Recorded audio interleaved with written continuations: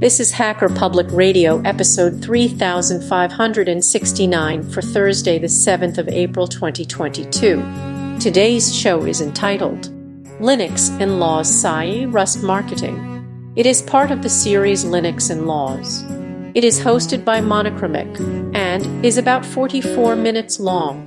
It carries an explicit flag. The summary is a shameless plug for this hipster programming language and why you should use it.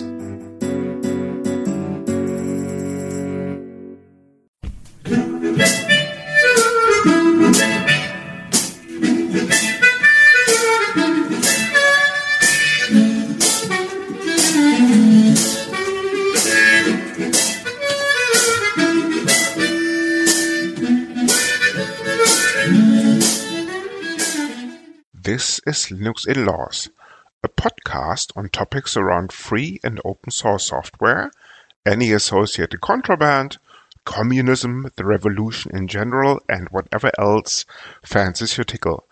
Please note that this and other episodes may contain strong language, offensive humor, and other certainly not politically correct language. You have been warned. Our parents insisted on this disclaimer. Happy, Mum? Thus, the content is not suitable for consumption in the workplace, especially when played back on a speaker in an open-plan office or similar environments. Any minors under the age of 35, or any pets, including fluffy little killer bunnies, your trusted guide dog, unless on speed, and cute T-Rexes or other associated dinosaurs. Welcome to Linux Inlaws, Season 1, Episode, we guess, 53. Season 1, Episode 53. This is just a mere guess. Hello, Martin. How are things? Approximation of the episode number, yes. How are things? Well, good question. I think things could be better, right? Well, we are recording this in the last on the last day of February, as in February 28, 2057, I think. But surely we should be then speaking in Russian, no? No. You see, funny thing. Due to the recent turn of events, Ukraine, due to funding from the EU and actually the US, Biden, full marks here if you're listening, has actually conquered Russia. So the Russian Empire is no longer. They are all now speaking Ukrainian. The SWIFT ban has been lifted, and because of the Greens in Germany, the whole of the previous Russian Empire has now been converted to green energy. So it's solar panels and all the rest of it.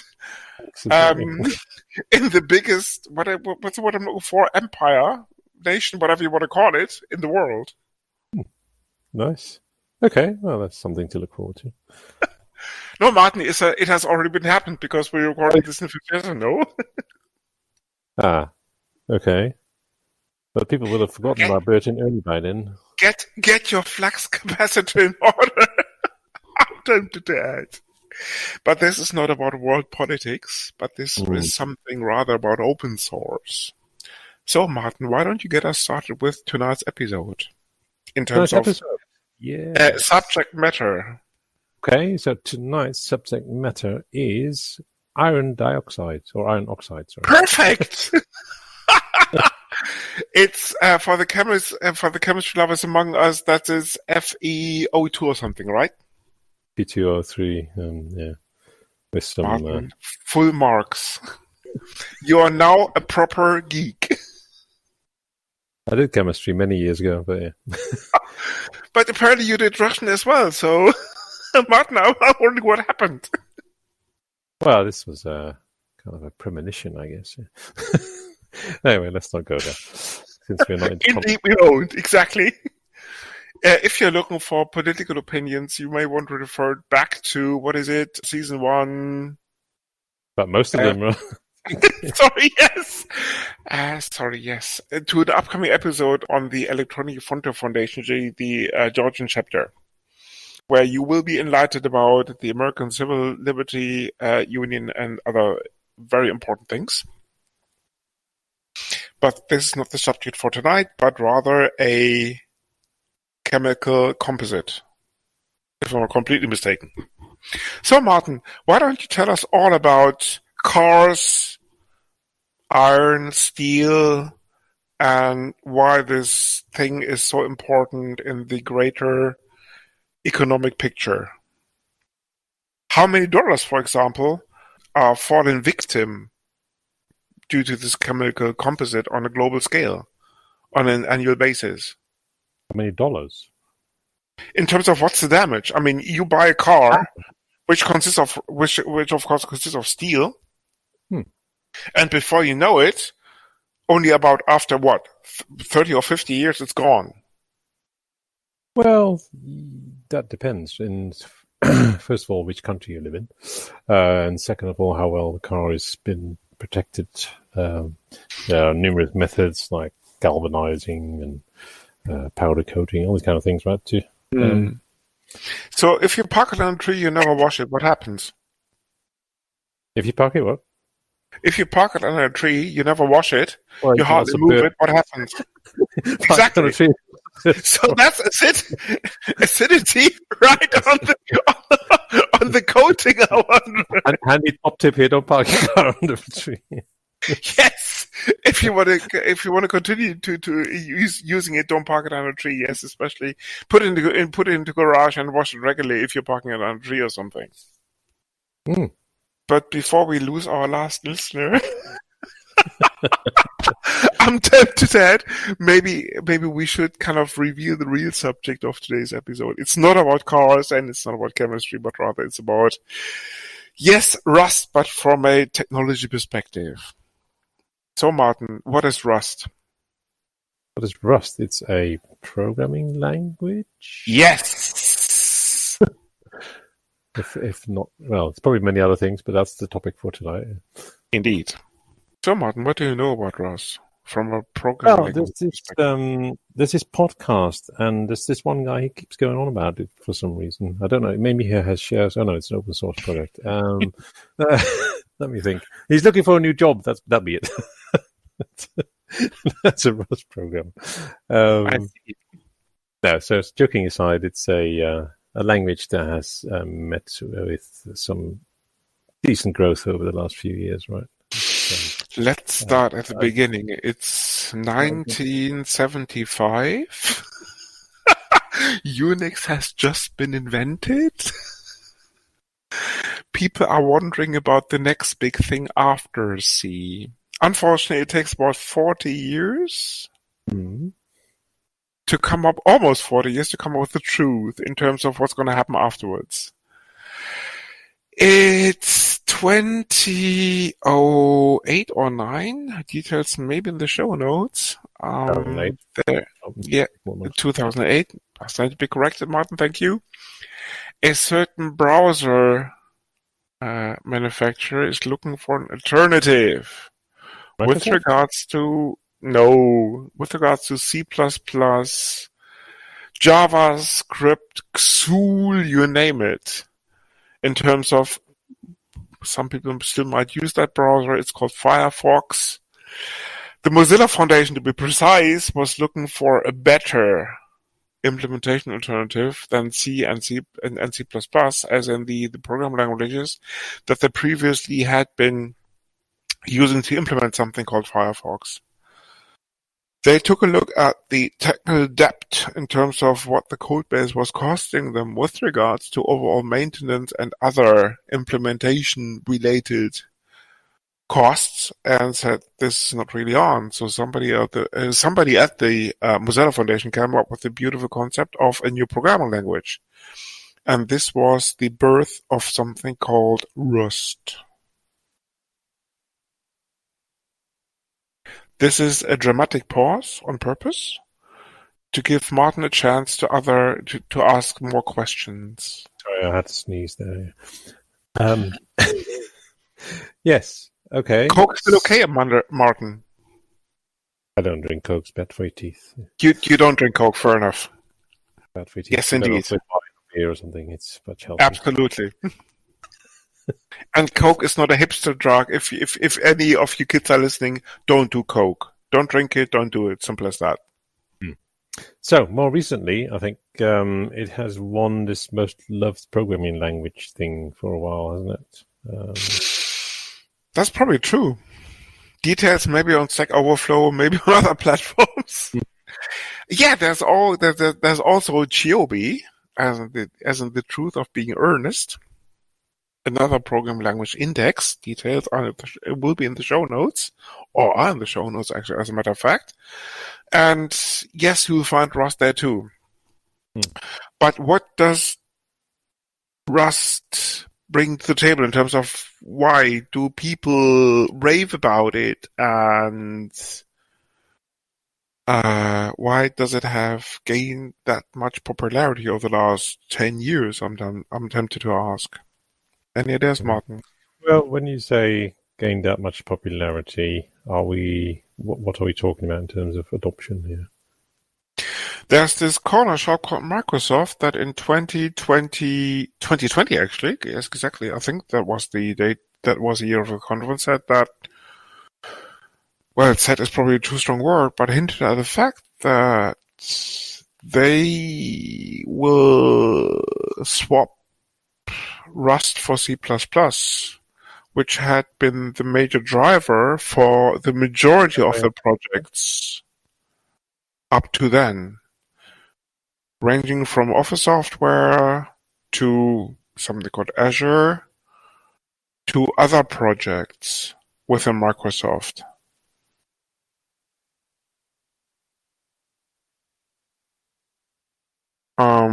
There's this bookshop thing called Amazon, I think, that did something recently in AWS called, what's it called, Martin? Bottle Rocket or Rocket Bottle or something? Other major open source projects, Tor probably being the prime example, are thinking about replacing portions of their C-based code base with Rust for a reason. So the rage is already happening. In terms of more and more people, companies, projects, whatever you want to call it, are actively taking a major look at something called Rust. It's just not Mozilla. It's much more than that. Is there a specific reason why they're all doing this? Madness comes to mind. Yeah, they've been listening to our podcast too much, perhaps. Trouble is basically that many of these decisions predate something called Linux.Inlaws.eu. Yes, absolutely, Martin. No, the simple reason basically that Rust brings a lot of things actually to the table. That prevails among other technology choices happening over the last 10 to 15 years, I suppose. On the subject, we did have an interview on Rust not too long ago, I think. Yes. Steve Klubnik was on the show, yes, indeed. He had some... One of the main maintainers, yes, pun intended. Good, he had some good insights on the adoption and stuff like that, so worth listening to. In a nutshell, for those two people who haven't listened to the episode, maybe a link will be in the show notes. What are the benefits of Rust? In a nutshell, people, it's straightforward. Time, as in saving time. If you take a look at, and exactly, and metrics are all over this cat video network called the internet, it's straightforward. If you can convince a Rust compiler to generate code, you're almost half there. In terms of, Rust has a couple of traits that are baked into the language in terms of, for example, the memory management, type checking, and much, much more details, as in terms of the links will be in the show notes. The website to check out for is rustlang.org. The thing is basically that in comparison to C or C++, actually what you do is when you use Rust, you move the whole development lifecycle to the left. If you picture your development lifecycle from left to right, as in the left side of the equation where you start a design, you then think of the low-level design, you finally start to implement, and the right-hand side of the development lifecycle. Yes. Which century are we talking about here? Oh, we're talking about the 18th century. Okay. It's called the V model. But thanks for interrupting, Martin. For those hipsters out there. Exactly. If you're looking at the last backlog, implementation like a sprint, if you take a look at, a typical sprint, you probably spend, with Rust, you spend about 2/3 coding in terms of designing, coding, all the rest of it, and you'd spend about 1/3 of the overall sprint on QA. In contrast, programming languages like C, especially C++, Python, as in programming languages that are not strongly typed, whether compiler-based or not, you probably spend 1/3 of the overall sprint duration coding and 2/3 on QAing the whole code base. This is actually the benefit that Rust brings to the table. For example, is it strongly typed language? It has type, what's what I'm looking for, derivation in terms of the compiler can figure out, more often than not, if you simply state a variable, then basically how the way you use it, what type it is.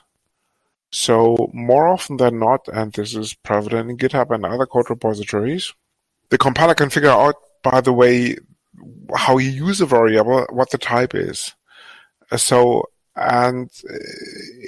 basically, this principle applies to the whole code base. So the idea is that a lot of the things you were encountering when you QA a program, as in quality assure a program, once the build has been finalized, Rust actually shifts this to compile time, meaning that Rust will be, or is actually able to figure out a lot of the errors that only surface in other programming languages during runtime and quality assurance lifecycle already at compile time, which saves you a lot of effort when you actually write code rather than basically during your quality assurance cycle, if that makes any sense.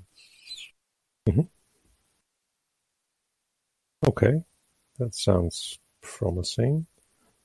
What about the much mentioned benefit over things like C of pointers?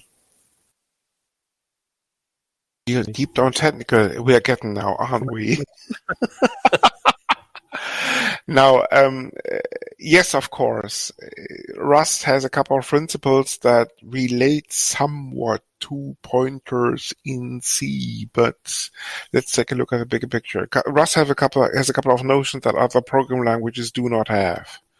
Hence, this somewhat steep learning curve in terms of Rust is probably the opposite of Python in that regard, in terms of if you start to learn Python, you get results pretty fast. But the more you progress, the steeper the learning curve gets. Rust inverts that to some extent in terms of it puts you through a steep learning curve at the very beginning. In terms of you have to master a lot when you start to learn the language. Like, for example, the concept that a variable only has one ownership at a given time. But that also entails the concept of not having a garbage collector in terms of the compiler can identify the ownership of a certain piece of memory at any given time, so it can prove or it can validate basically if you're validating that principle. Okay. So dangling pointers and null pointers and all the rest of it, as in even use after freeing, in Rust are non-existent, because at any given point in time, the compiler knows who owns a piece of memory. Mm-hmm. So actually, it can follow the life cycle of a variable until its destruction. That has a lot of benefits with regards to pointer problems, reference problems, and you name it. And that's exactly actually one of the benefits of Rust. Because of this principle, you are not facing null pointer problems, void pointers, and dangling references, because the language per definition excludes this from day one. So in contrast to C, where you're shifting much of this effort actually to the later QA stage of the development lifecycle, in Rust you do this pretty much at compile time, more or less. So what are the guiding principles of Rust? Yeah, sorry, go ahead. Yeah, sorry, I had a question because let's say every variable has ownership. Then what about the things like buffers that need to be accessed by multiple well, there can't be multiple owners, or can there be multiple owners as well? And then how does the compiler know who owns it at any one point in time? That's a very interesting question, Martin, because that brings us right up to something called the standard library. The standard library has multiple threading models, if you're referring to that support multiple concurrency control mechanisms. Details are on rustlang.org. So it goes right from signals right up to channels and other synchronization primitives. So similar to Golang, I might add, the multiprocessing capabilities or multi-threading capabilities are built right with the language. Okay. So even at that stage, closures come to mind, because if you take a close look at Rust, it's as usual, there are no major inventions been happening in computer science for the last, I'm tempted to say 40 years. This is granddad talking now. Jokes aside, it's the principles that Rust engages are not new. Concurrency mechanisms have been around for ages. So the whole thing of locking, signaling, mutexes as in kind of synchronization locks and all the rest of it are not new. Java has them. Other program languages, even like Ada, going back to the kind of 70s, 80s now, already had them. So yes, of course, Rust has them too. But in contrast to that, Rust actually, in contrast to these other languages, exceptions of course being present, Rust actually has the ability to type them, meaning that Rust actually can check and compile time, for example, if a concurrency construct being typed is valid. And that's a major benefit, because that, for example, excludes sending down a wrong type to a channel where the receiver will not be able to decipher this. Let's put it this way. So similar to Golang, concurrency is built right up into language, and it's a matter of use case definition. You simply pick the idiom of your choice, essentially. Okay, so we touched upon the let's say the type checking and the handling of memory. What else would you say stands out? Cargo comes to mind. Right. Okay. And before I forget, Full disclosure, this episode is not sponsored by the Rust Foundation. In case anybody is wondering, no, full disclosure. I've been using Rust on an on-off basis for the last 2.5 years. This is my personal opinion. Martin was coerced into this episode, I might add. But Martin finally gave in and said it might be a good idea to do an episode on Rust. It's for the greater good. Yes, indeed. What is cargo? Martin, any ideas? Tossing that question back to you. It's the let's say the matter that is transported by a transport vehicle. Perfect. And with that, we've reached the end of the episode. Thank you for listening. No, jokes aside. For those of you who know C, there's a thing called make. For those hipsters out there who are familiar with Ninja, Mason, all the rest of it, cargo is probably the next step. Hate mails actually go to martin@linuxinlaws.eu. Very important. Along with all the other mails for the things that you subscribe. Exactly. No, jokes aside. Okay, Mason and Ninja probably are being the examples the exceptions rather prove that rule. No, jokes aside. Cargo is a blend of a package management system and a build system. With that, it combines benefits of both worlds, because essentially what you do is when you have a piece of Rust code similar to pip in Python parlance, I'm tempted to add. Essentially, you take a look if you have something that you want to code, you take a look at it, what's out there already. In terms of in Python, if it's the Python package index as in PyPy, you take a look at the packages that are already out there, and in Rust it's similar. There's a package index called crates.io where any framework, any functionality that you want to implement is probably already out there. So similar to Python, if I'm challenged with implementing a piece of software in Rust these days, I simply take a look at the ecosystem that is already out there. Either the functionality is already in the standard library as an STD, or it's on crates.io. So cargo will take care, given a proper definition file in terms of cargo.toml, will take care of downloading the packages, compiling the packages depending on your target architecture, and then will take care of compiling a source code and then generating a statically linked executable that is ready to run without major external dependencies on your target platform.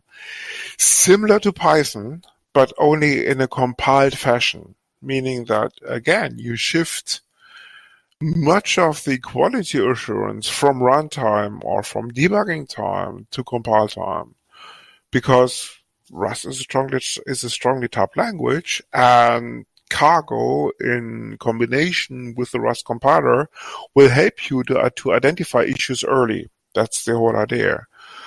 The slight drawback, of course, being that, especially if you do it on a per project basis, cargo will download all of the packages that are required from crates.io down to the project directory and will compile it for this individual project, meaning that potentially a lot of disk space will be spent on storing these source codes, these libraries, and all the rest of it before you even get to an executable. Needless to say, you can configure cargo to that extent that it will create a common library in your home directory, and so that you save a little bit on the per project storage requirement. But cargo is also able, actually, because you can define the individual version of a crate, and the crate in Rust parlay is pretty much comparable to a module, for example, in Python code.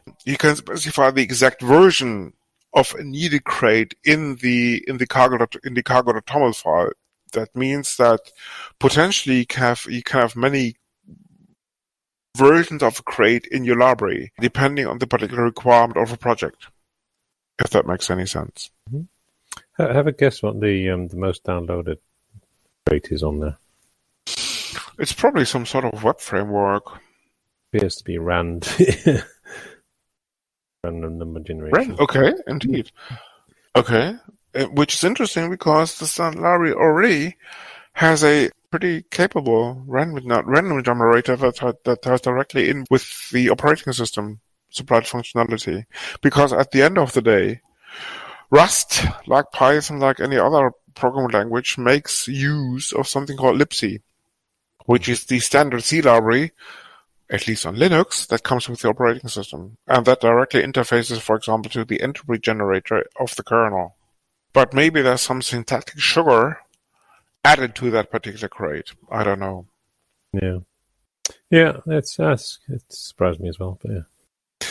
Martin, I reckon the next one on that list you're just currently looking at would be D-Wave 2X integration, right? No, it's not. It's actually called SYN. Yeah. Not too far off.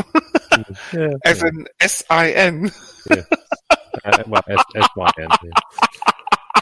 Yeah. No, for these two listeners out there who don't know what a D-Wave 2X is, it's actually a quantum computer. To be more precise, it's actually a quantum annealing infrastructure.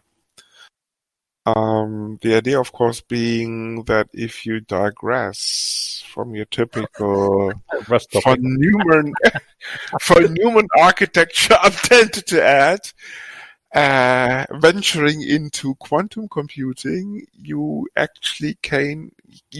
can gain a little bit of, let's put it this way, runtime performance at a price, of course. Given the fact that we are talking about a hipster subject, I thought exactly that the quantum integration would be right down that list. Ah, I see. Okay, let's see if there was a crate on that subject. Needless to say, this episode or the idea behind this episode has been brought up by marketing, who thought we should digress from the usual cadence of boring subjects.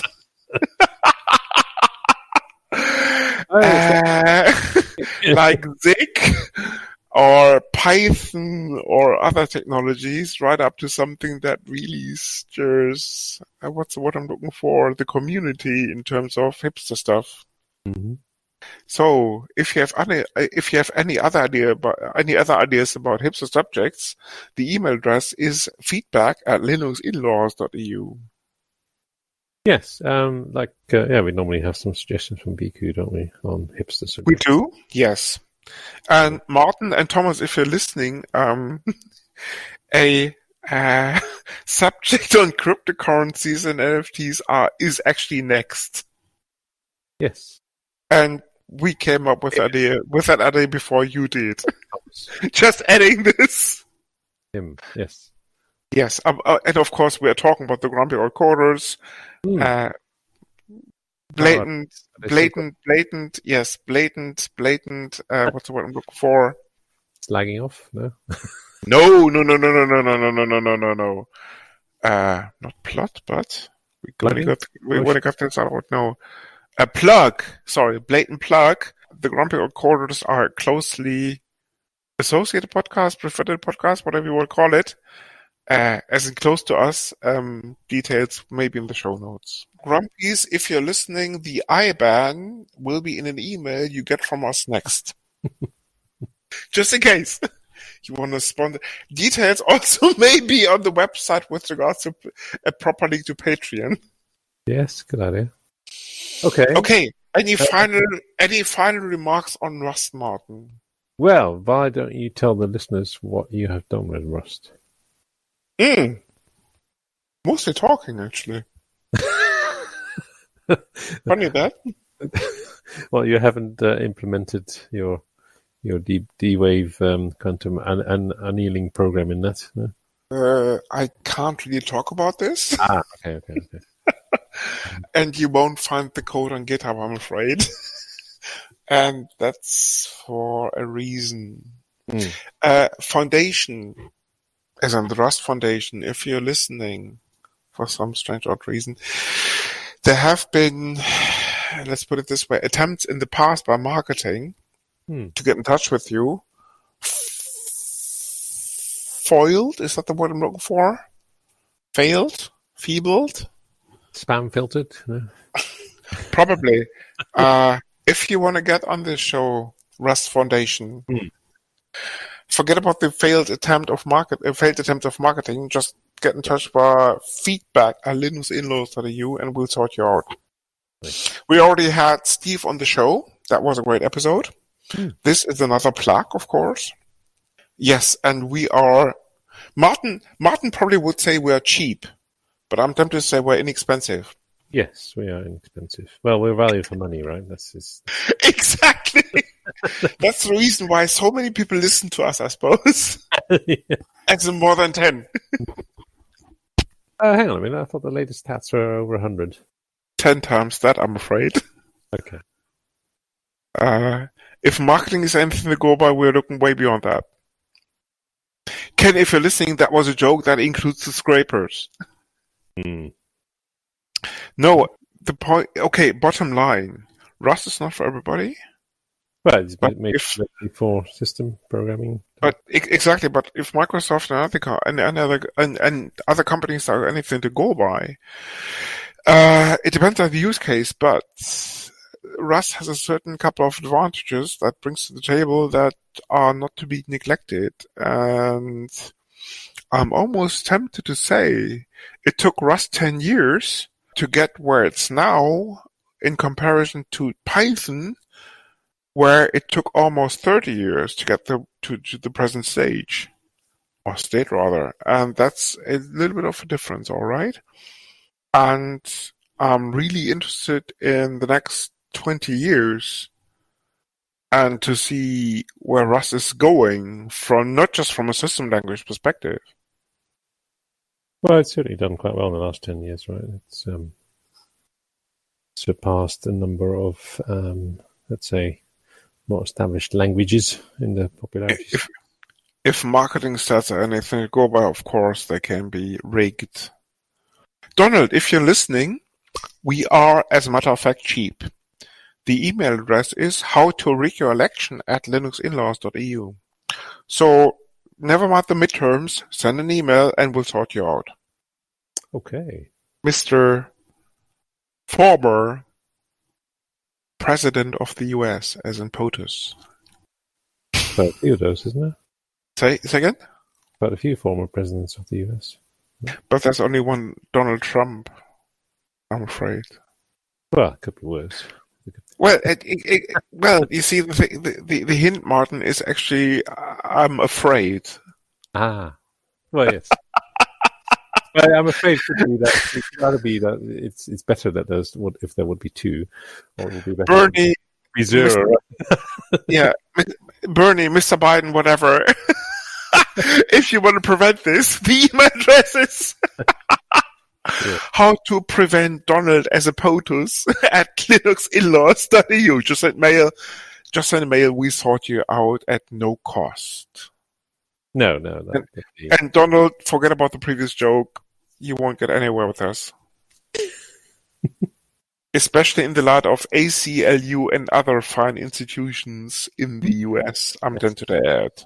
Yes. Is that going out before or after this one? Us marketing. Or post-production or whatever. Yeah. Martin, unless you have fired them once again. Well, I don't think we need marketing, right? This is what you keep saying for almost the last 2 years. Yes, I can see. But then you keep hiring them once again, over and over again. I don't know. Hiring them. Okay, fine. Someone must be. Must be the grumpies who are sending them our way. You think they rigged this? Maybe. Yeah, I think so. David Thomas, if you're listening, shame on you. But that's enough plugs for the Grumpies, I think. Anyway. All right. Any final? Yes, we should plug upcoming episodes. Okay, we can do that. We have upcoming episodes. Yes, we do. For example, the Mozilla Foundation. Yes, and when is this one coming up? As marketing. In the near future, I'm tempted to add, we will have... Sorry? The schedule is somewhat fluid, isn't it? Yes. We will have Eric Rescorla confirmed for an upcoming episode. Eric Rescorla, of course, being the CTO of the Mozilla Foundation. Yes. No, very important. Yep. Very good. Very good. And so let's have a look. What else we got? Eric Rescorla. Yes. And of course, the next episode, or the episode after next, will actually be on System D. That nicely brings me to the next plug. Leonard, if you're still listening, and I'm not sure you are, send an email to feedback@linuxinlaws.eu so we can finally do this episode on System D and Friends. Okay. Has he not volunteered to come on, has he? He did, but that was some years ago, and I reckon ruling Red Hat came in between, I suppose. I'm joking. Anything that you want to plug, Martin, before we finish this off? Well, I'm quite looking forward to the multimedia episode, but that's quite a way away, isn't it? Oh, yeah. It's going to be 2025, if marketing is anything to go by. If Martin hasn't fired them by then. 20 episode series. Exactly. Yes. Stay tuned. All will be revealed or not. Excellent. And with that, I think we have come to the end of this Linux In-Laws episode. As usual, we would like to thank Hacker Public Radio. We do. Never mind changing the upload page or not. Did you change? Sorry, Ken. I had to squeeze this in, but that's okay. Our artificial intelligence sorted out the uploading code, so fair play to PyTorch, TensorFlow, and all the rest of them, so that I didn't have to spend the whole afternoon of fixing the code. All is well. Anyway, sorry guys, the code will not be on GitHub because that's really proprietary, I'm afraid. Yes. Anyway, D-Wave, if you want to send us money, the email address is sponsor@linuxinlaws.eu, especially after September when if you're going public with a SPAC in the autumn. Do get in touch. We would really appreciate it as a sponsor. We should do an episode on quantum computing. Yes. D-Wave, if you're listening, just send a mail. We'll sort you out. Yes. Otherwise, we will have to make something up as usual. Speak to IBM or something. Yeah. Push comes to shove. Yes. Worst thing possible. Exactly. But so D-Wave, please do get in touch so we don't have to do an episode on IBM. Excellent. Yes. Okay, yes. Anyway, okay, Martin. Thank you, and with that, see you soon. Bye. Bye.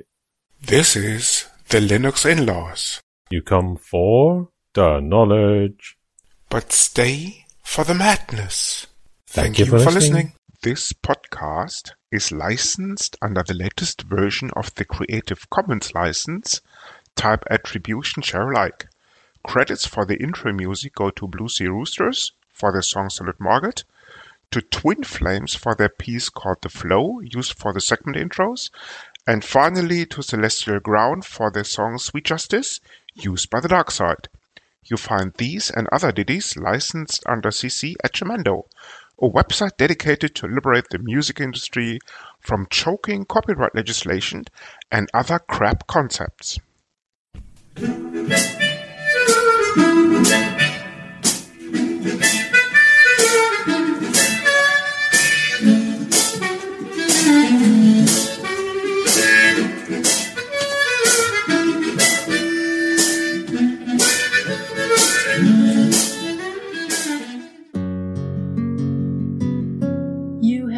listening to Hacker Public Radio at hackerpublicradio.org. Today's show was contributed by a HPR listener like yourself. If you ever thought of recording a podcast, then click on our contribute link to find out how easy it really is. Hosting for HPR has been kindly provided by anhonesthost.com, the Internet Archive and rsync.net. Unless otherwise stated, today's show is released under a Creative Commons Attribution 4.0 International License.